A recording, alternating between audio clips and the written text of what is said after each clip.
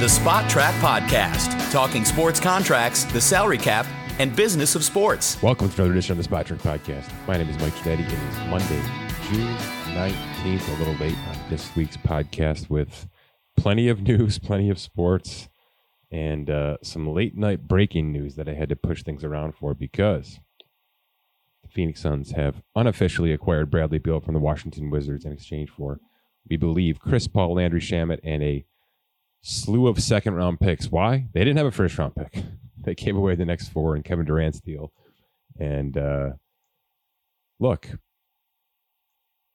if you're confused, if you need to know how the money looks, there's really only one place to go, because I've heard a lot of negativity about this move. I've heard a lot of misinformation surrounding this move from a financial standpoint. That is not the case with Keith Smith's piece on SpotTrack.com, which I've read now 3 times. A, because it's great. B, because there is some information in there that has not been stated out loud. Not on the Twitter sphere, not on the TV sphere. Some interesting information, especially as regards to Chris Paul. I'm gonna get to it right now. We'll talk about Beal in a second. And then on the docket today, by the way, who else? This is only step one. We know how the NBA offseason works. It's a marathon, and it is a blockbuster. Blockbuster after blockbuster. And I've got 10 more names that make sense to move this offseason, and they're all superstars in their own, their own particular right. Because of the accounting semantics of the NBA and how this works, and it's even becoming more stringent in this next CBA iteration.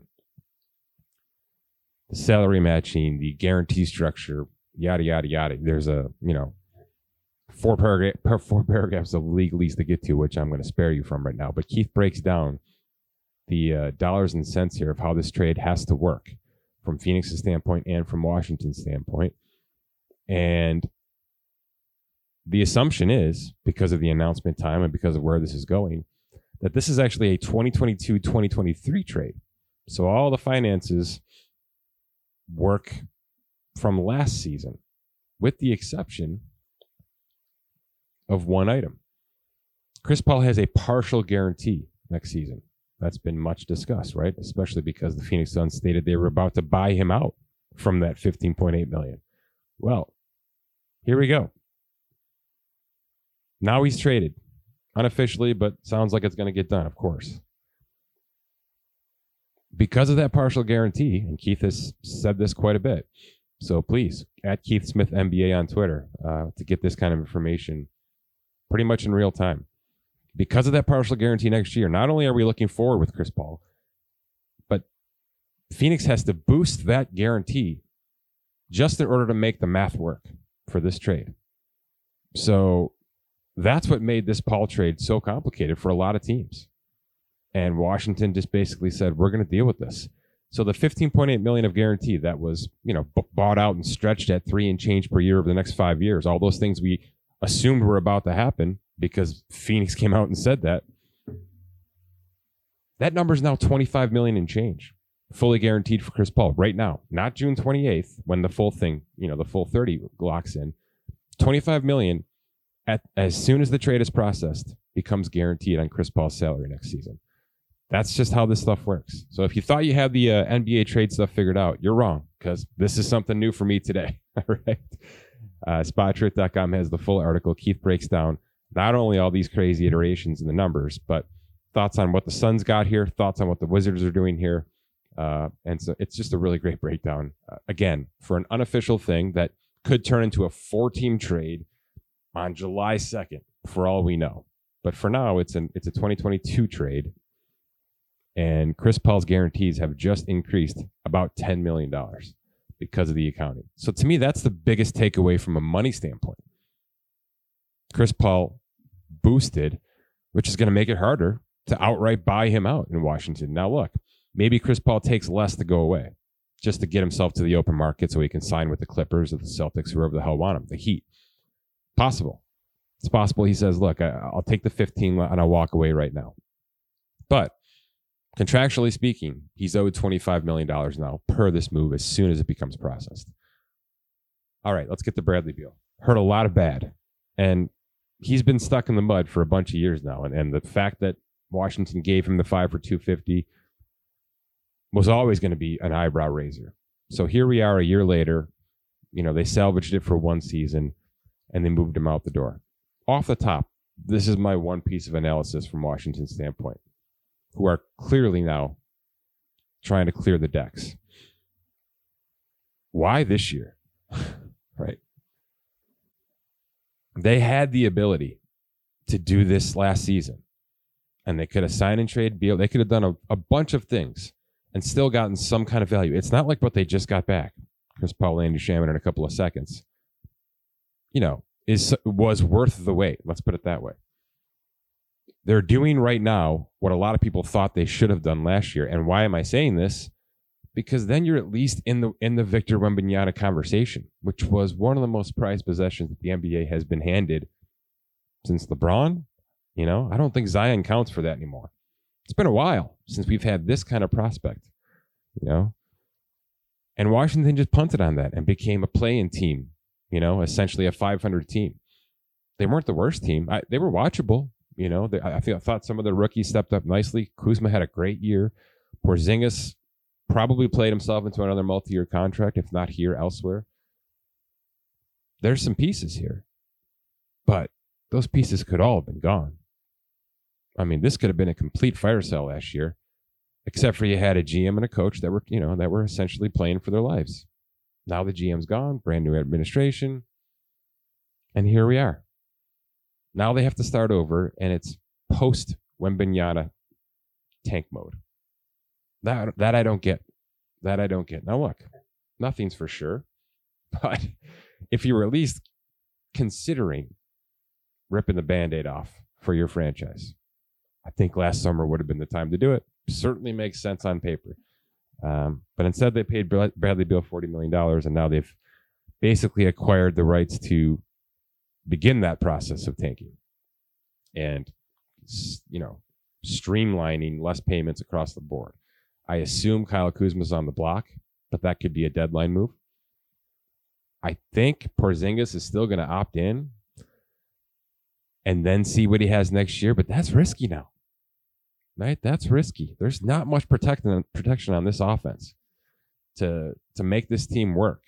So, yes, opting into $40 million is good, sound business, but why not take less over multi-year guarantee? Less per year, get yourself more total in a guarantee, and at least give yourself a chance to finish off a career, with a substantial contract, whether it's here, whether it's somewhere else. So I think there's a lot more questions than we have answers right now for the Washington Wizards. But my biggest one will always be with this: why now? Why now? We had years and years and years of will Bradley Beal go, and nobody would have faulted them last year for saying, all right, it's time. We want to have the best chance possible to be in the victor conversation. And they didn't do it. And now here we are a year later, and they're doing the thing we thought they should have done. And I just think that's the wrong approach. And again, you had people trying to save their jobs. But you know what? Does going to the owner and saying, this is what we're going to do, we're going to save you a bunch of money this year in hopes of starting over via the draft, because we actually hit on a couple of picks. And if we get this guy, we're in. We're back in it with a young, cheap business model that should win a bunch of ball games, not only this year, but maybe, substantial playoff games within 3 years, which is the track we've kind of seen here with the top draft picks. I think the owner would have been perfectly on board with that. And again, not what happened. So to me, it's not about that this got done. It's the timing of when this got done.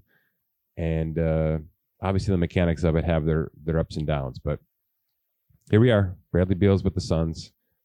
A lot of people are going to say this isn't a good fit. It's probably not. We haven't seen this kind of thing work too often. Can I tell you where it almost did work? Is Brooklyn.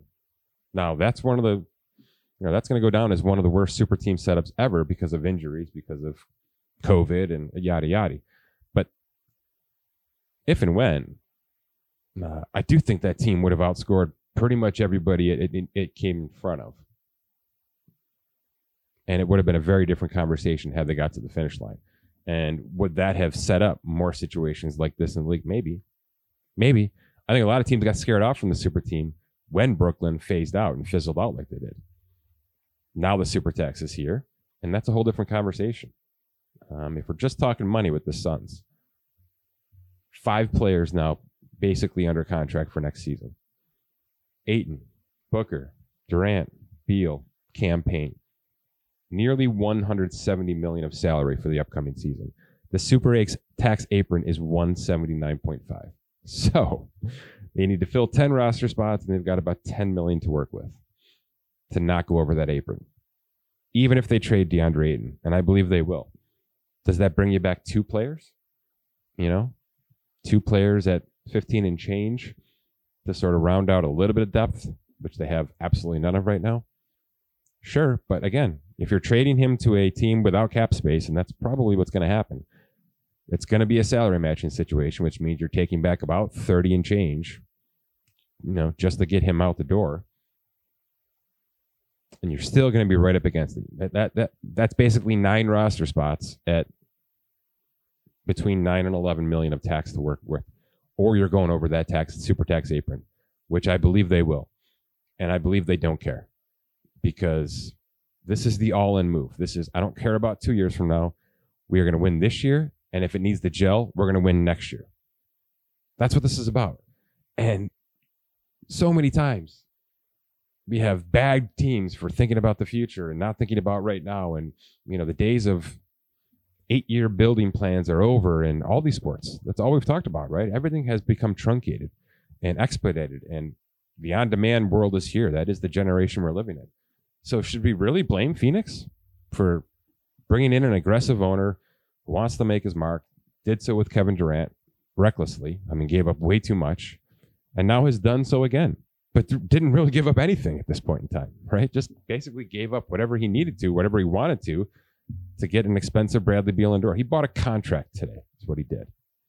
All right. And he bought a player who can shoot the ball and probably can facilitate more than he was allowed to do so in Washington, or was motivated to do so in Washington, maybe is the better approach. There's a defensive problem, but again, this is the Brooklyn model, something Kevin Durant's pretty freaking accustomed to. They're going to outscore a hell of a lot of teams, certainly enough in the regular season to make a difference. Whether that works in the postseason, we haven't really seen that yet. We haven't really seen a team go out there and do that yet. Generally turns to a more balanced approach in the postseason. But is that something the Phoenix Suns can address at the deadline? Sure. Why not? Why not? They have no first-round picks over the next 8 years, right? Every other year from 23 to 25 to 27 to 29. And assumedly, they have no second-round picks now staggered in between there. That's how this is going to go down. Maybe a first-round pick swap in between there. But there's a lot of big power on this team right now. Certainly a lot of shooting power. Does Bradley Beal get reinvigorated from an efficiency standpoint because he's doing less and his every shot matters kind of thing? We'll be back in a mode. It's a little bit like the Ray Allen discussion we had 20 years ago in Boston, where it looked weird at the start, and then all of a sudden he just sort of settled into that simple role. It wasn't about doing everything. It was about doing one thing really well. I think there are certain guys out there that are built for that. And by the way, I think Beal is that guy. I think when you ask him to do too much, it just explodes. I feel like the CJ McCollum was in that kind of world, right? And the second he got some guys who could actually play around him in the front court, not so much the back court. Obviously, Dame Lillard was a hell of a player next to him. But you go to a team and you're asked to do everything, and that's just not who you are, you're going to become exposed. And for a long time, Bradley Beal it was wished upon him that he was doing everything for that team. John Wall's injury. There's so many things that torpedoed that franchise.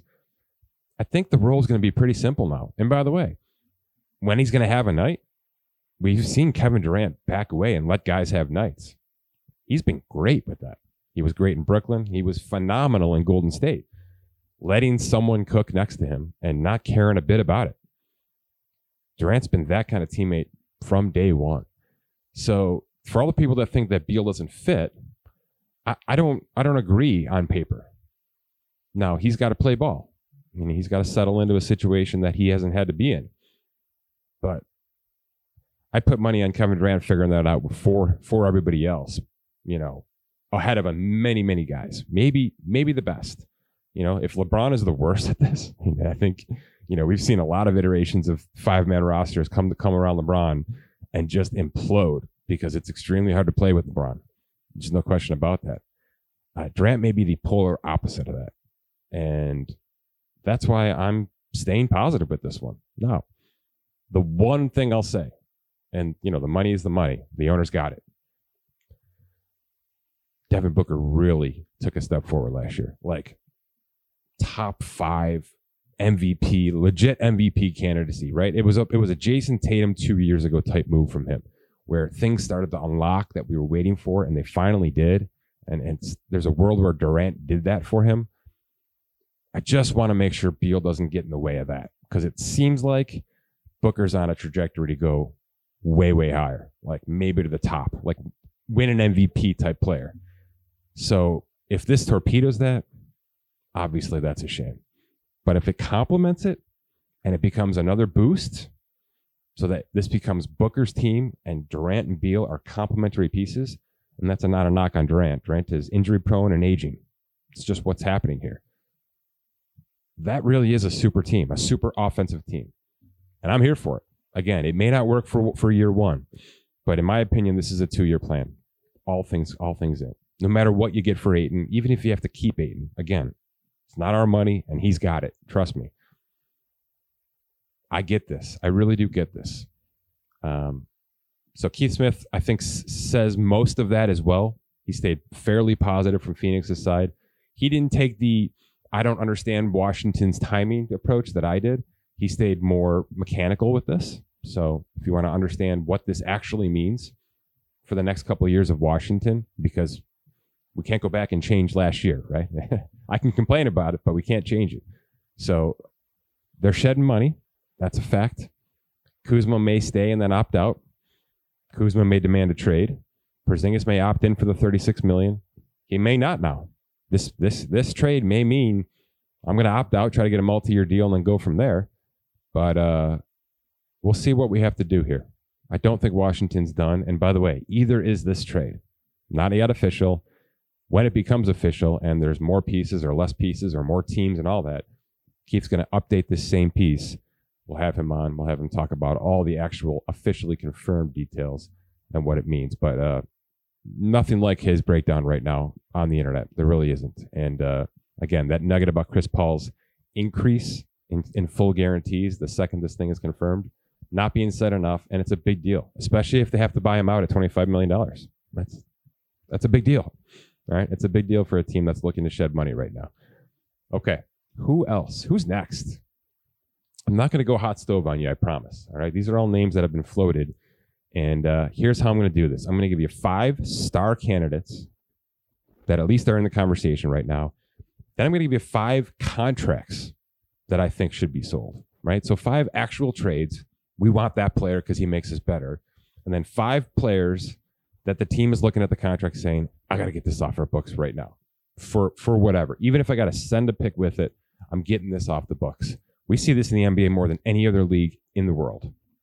Okay, it happens every offseason, multiple times. I've got 5 names here. Let's start with the superstars. I'm going to start with Dame because I still think he's the best name on this list. He's not the youngest. He's almost 33 years old. And there's 4 years, $216 million left on that contract.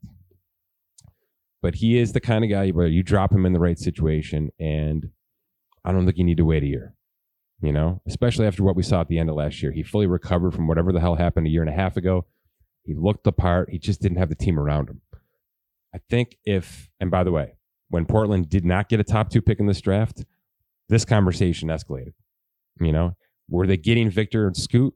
I don't know that we're having this conversation. I think Dame is publicly saying, I'm here for this because those guys can help us contribute right now.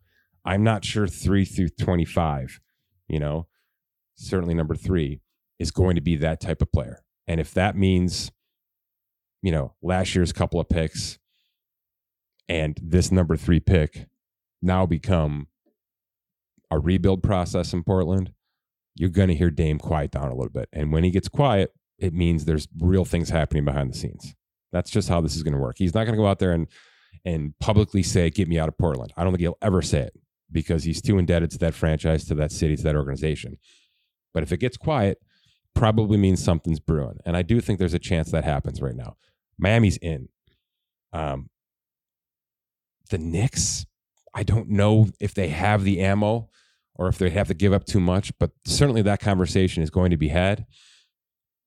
And the Nets might be the best approach here, to send good quality talent back that could rise up with some draft picks and just start doing their things. You know, I don't think Bridges is in that conversation, but there are players that came over from Phoenix, players that have been acquired from elsewhere, from Cleveland, that I think could become a good package back to match Dame's salary with a couple of picks, make it look somewhat comparable to what Donovan Mitchell did in Cleveland this past offseason.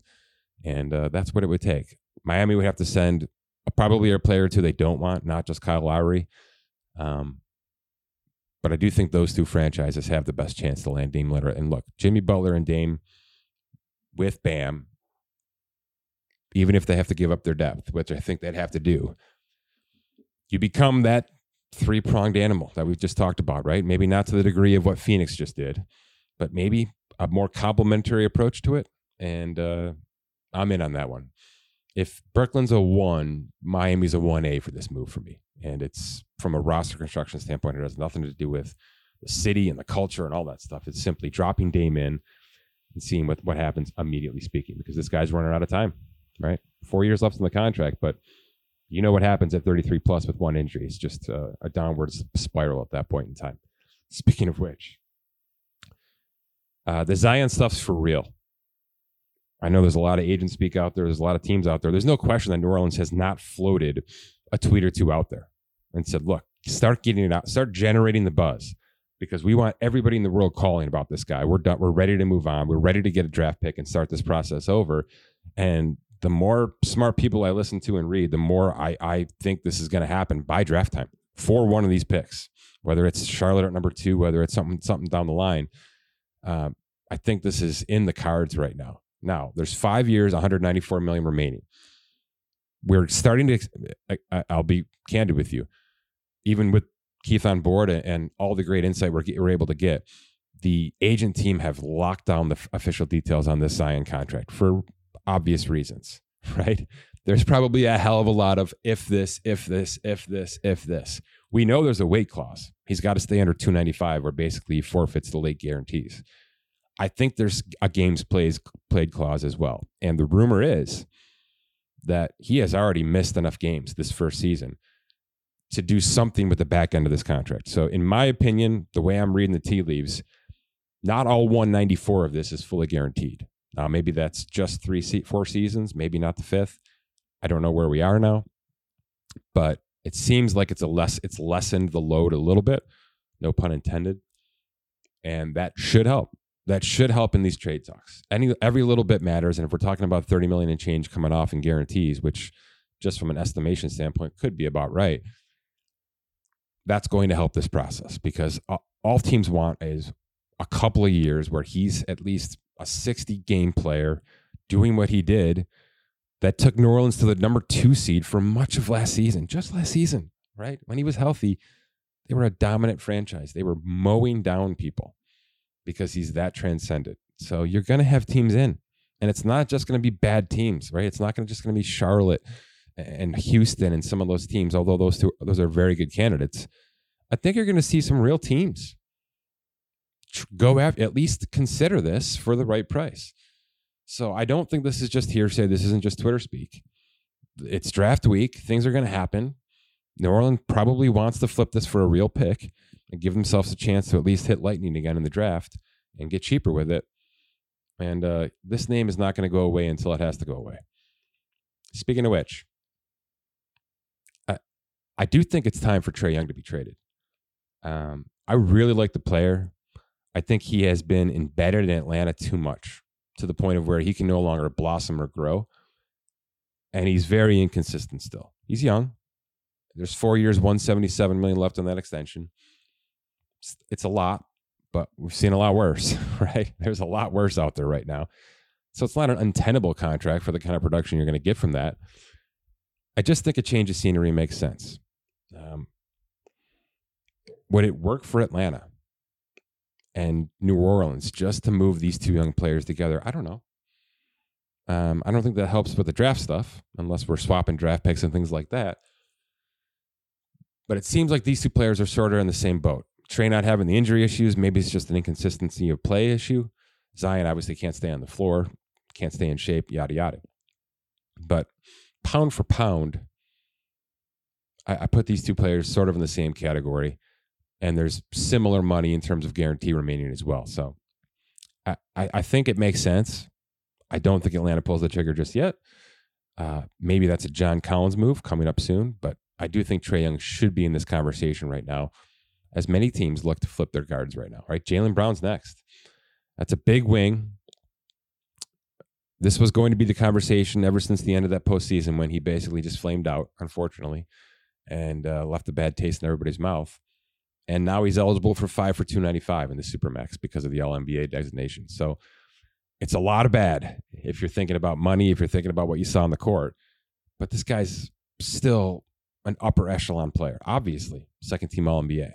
You know, there's enough people out there that think this guy is great and good enough and complementary to a B, a B to an A, all the things that you like to hear when it's time for contract and or trade negotiations. There are teams that want this right now. There's no question about it. It's simply, does Boston want to give up? And my assumption, and I think it's been confirmed by other people, is that they don't want to give anything up. I think they want to run this thing back and just get it right and just play top basketball and make sure things bounce the right way, and hopefully a little bit of luck gets them to the finish line. They think they have the right roster. So I don't think this trade is happening at all. But to me, the only way that this gets done is if Jaylen Brown wants it to. And that's not inconceivable, because I'm sure he's still taking a hell of a lot of crap for how bad that postseason was. Certainly down the stretch. And he's taken crap before. He's sort of been the that guy that's sort of had everything, put on top of him. So I don't know where we're going here. Do I think Jaylen Brown sees another franchise as a better option for him? Probably not. I believe, the Tatum Brown role is as good as he can get out there right now. Tatum's going to be a top 5 player again next year. So I think staying is his best approach. But we have no idea what it's like right now. If that locker room is confident in him, certainly if the fan base is going to come back around. But to me, Boston doesn't want to move this at all. But does Jaylen Brown want to stay? He's going to sign the extension because you don't say no to $300 million. But how long after that are these conversations coming back up? So he's here because he belongs here. But I have very little confidence that a trade for Jaylen Brown actually happens this summer. Karl Anthony Towns has been vocal, to be put it nicely. And Minnesota's been aggressive. And they're not bad. All right? This current iteration has shown signs that it can work. But can it work for a full season and then into a postseason? I don't believe so. I don't think the way this team is constructed is built for any kind of length in terms of the season. The Rudy Gobert trade is done. We can't take it back. They can't take it back. All right, they gave up the world to get him in here. And he's a one-trick pony. But they knew what they were signing up for. They thought that this Twin Tower situation was going to work out. And to be quite frankly, and he said it out loud, Karl Anthony Towns does not want to be standing next to Rudy Gobert doing the opposite of what he does. He wants to be a 7-foot guard. And I just don't think that works in this team. And if anything, it is suppressing Anthony Edwards' ability to become a true superstar, something we should have seen happen last year, and it didn't happen. Some of it's on him. I think a lot of it's on roster construction, and I believe that. Karl Anthony Towns has 5 years and $260 million left. All right? So this is a huge conversation. It would be one of the, if not the largest contract ever traded in the NBA in terms of what's remaining on it, fully guaranteed. I don't know how many teams out there would raise their hand for him on half of this contract. So I'm not saying this is likely or possible or plausible, but with that amount of money for a player who I think is going against what a lot of coaches would try to make him, right? It feels a little Anthony Davis-ish, where everybody said you got to be that guy in the middle and work off of that and work off of a pick and roll. And yet Karl Anthony Towns sits outside the 3-point line 30% of his possessions. It's not a bad thing. He makes a lot of them. But I don't think that's what coaching staffs are looking for out of that player right now. So it's a weird fit. It's been a weird fit where he is. He's had some injury issues, but there's a boatload of money left. I can't imagine Minnesota's going to sign up for all of it. So if it's not this offseason, how long is the leash? How long is the Gobert, Edwards, Cat leash going to be before they realize we got to break one of these things up, and it's not going to be Edwards, and try something else, right? And the reason I bring him into this conversation right now, even though it's probably not likely, is we do have other fish.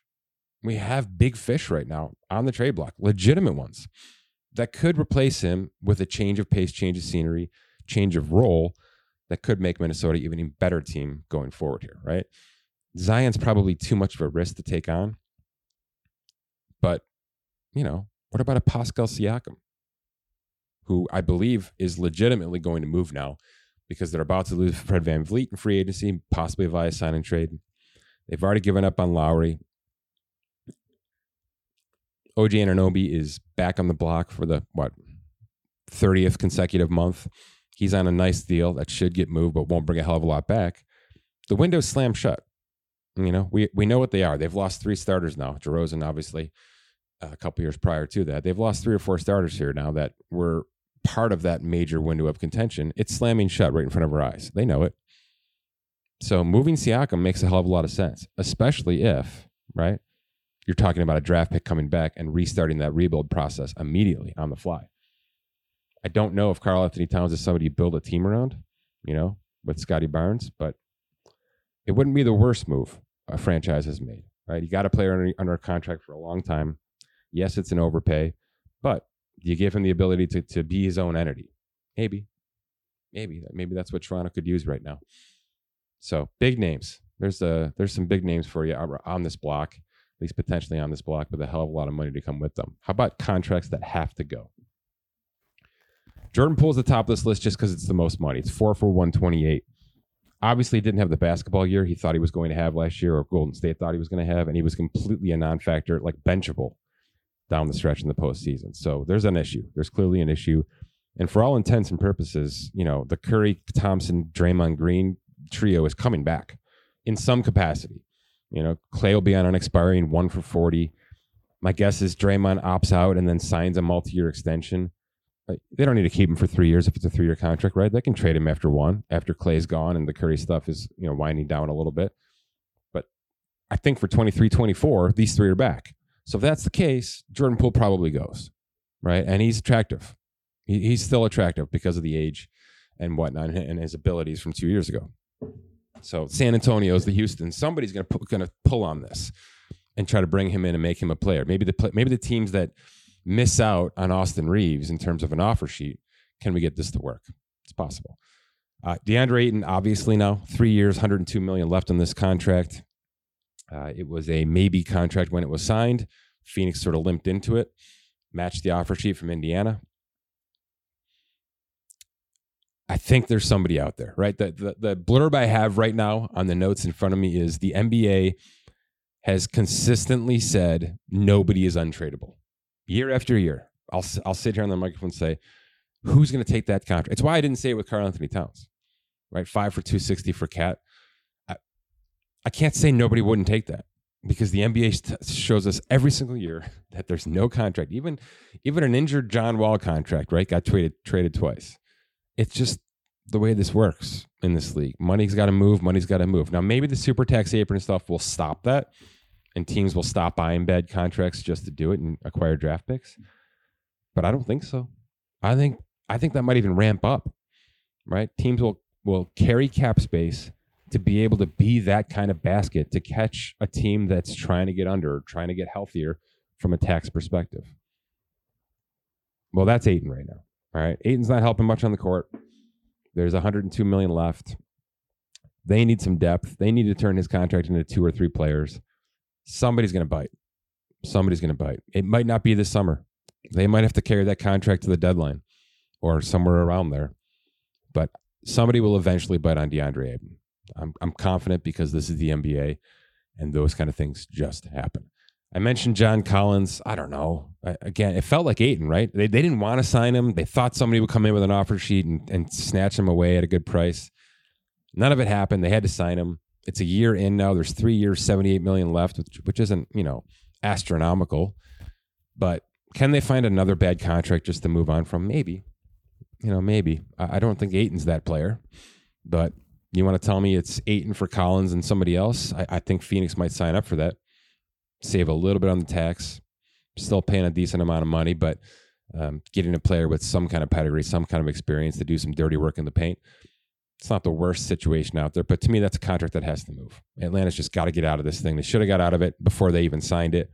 It didn't happen. They're here. It's time. They got to purge somewhere on that roster. Ben Simmons, obviously, an annual tradition like no other. Brooklyn's going places. All right. They acquired a farm from Phoenix. Sort of made it work, right? To some degree. It's just not there from a consistency standpoint. They don't have the 5-man rotation they need right now. So they're going to have to subtract to add a little bit here. Whenever they subtract to whoever it is, Ben Simmons needs to be in that deal. Now, they're going to have to send a pick with them to get the 2 years, $78 million out the door. But it has to happen. All right. There just isn't going to be a world where they get themselves to a place that they can contend in the East with Ben Simmons on that bench. It's not going to happen. All right. The financial rules won't allow for it anymore. They shouldn't want to pay this money anymore. It should just be a fact of we have enough picks. We have a bit of a surplus now. We've acquired some things. Let's get this guy out the door for one of those picks and get going with our lives. It just has to happen. This is the summer for it. Last one's a bit of a hot take. Paul George and Kawhi Leonard are each on 2-year, $94 million contracts. Each have their injury histories. I mean, just a pile of injury history, right? And it just hasn't worked. Injuries are part of it. There's some construction around them that can be blamed. I just think it's time for one of these players to go. Cut your losses in half. Truly, cut your losses in half. Get something back for Paul George. Get something back for, the ghost of Kawhi Leonard, whatever that's going to be. Sign Chris Paul when he gets waived and go from there. I think that's how this all works out. I really do think that's how it works out. It makes zero sense, logical sense, to keep both of these players on 2 years, $90 million. That makes no sense. Because you know what you're getting. You're getting less than a full season out of both of them combined. It's just a fact. So cut your loss. Keep one of these players. Hope you pick the right one who stays healthy. Bring in a Brooklyn Nets type slew of players around him and hope you have enough ammo to get this thing to the finish line and just become a playoff contender. That's all. That's all you're looking for right now. The idea of bringing these two players together and having a 3-year stretch where you're winning the West, those are dead. They're gone. So one of these two players needs to go just to restart this process slowly. I think it's inconceivable to think you can move both. I don't think they would move both. They're not going to move either because this is the Clippers. They're going to try to fix this problem with addition, not subtraction. But I wanted to get on the record saying from a money standpoint, one of these contracts should go this offseason, this summer. And I do think George has a little bit of value out there. So if he's the one, he should be the one. All right, those are 5 NBA contracts I think should move or at least be sold over the next couple of weeks as we approach that July 1st. League year start. Again, Keith Smith's piece on Spotrac.com is outstanding. It's going to be updated the more we know and as closer things get to becoming fully confirmed. Again, this is all a TBD situation. But Phoenix is a power financial roster right now. And even when they trade Ayton at some point in time, they're going to bring back another $30 million. So yes, there'll be some flexing, some flexibility, some movement up and down. But in my opinion, on June 19th, right? We've got basically a calendar year before the tax stuff actually kicks in. They're going to be a super tax team. They're going to be our first super tax team, Golden State notwithstanding. They're going to be right there at the top of this thing. So we're off to a rambunctious start, as always, with the NBA offseason. Never disappoints. It's the middle of June, and we're already talking big, big numbers and big, big names. And like I said, it's draft week. So more of these big names are going to be talked about seriously, and I think one or two of them get moved for a significant pick over the next couple of days. We'll keep you posted on that. More on SpotTrack.com. My NFL movement series continues with wide receivers. Keith has just launched the New York Knicks offseason preview. Again, a team that could be in on one of these superstar trades. I'll make sure we get a Chris Paul piece coming soon from Keith because I think his career has been fascinating as hell, and I want to dive in more to this guarantee situation and what that buyout might look like if they can't move him. I think they can move him and flip him a little bit here, but we'll see. And more to come after that. Plenty more to get to. Baseball is approaching its trade deadline. Cousin Dan and I had a discussion last week on the Spot Track podcast if you missed it. And we'll be rounding back into form as things get closer to that as well. For Scott Allen, my name is Mike Giannetti. Thanks for listening to this edition of the Spot Track podcast.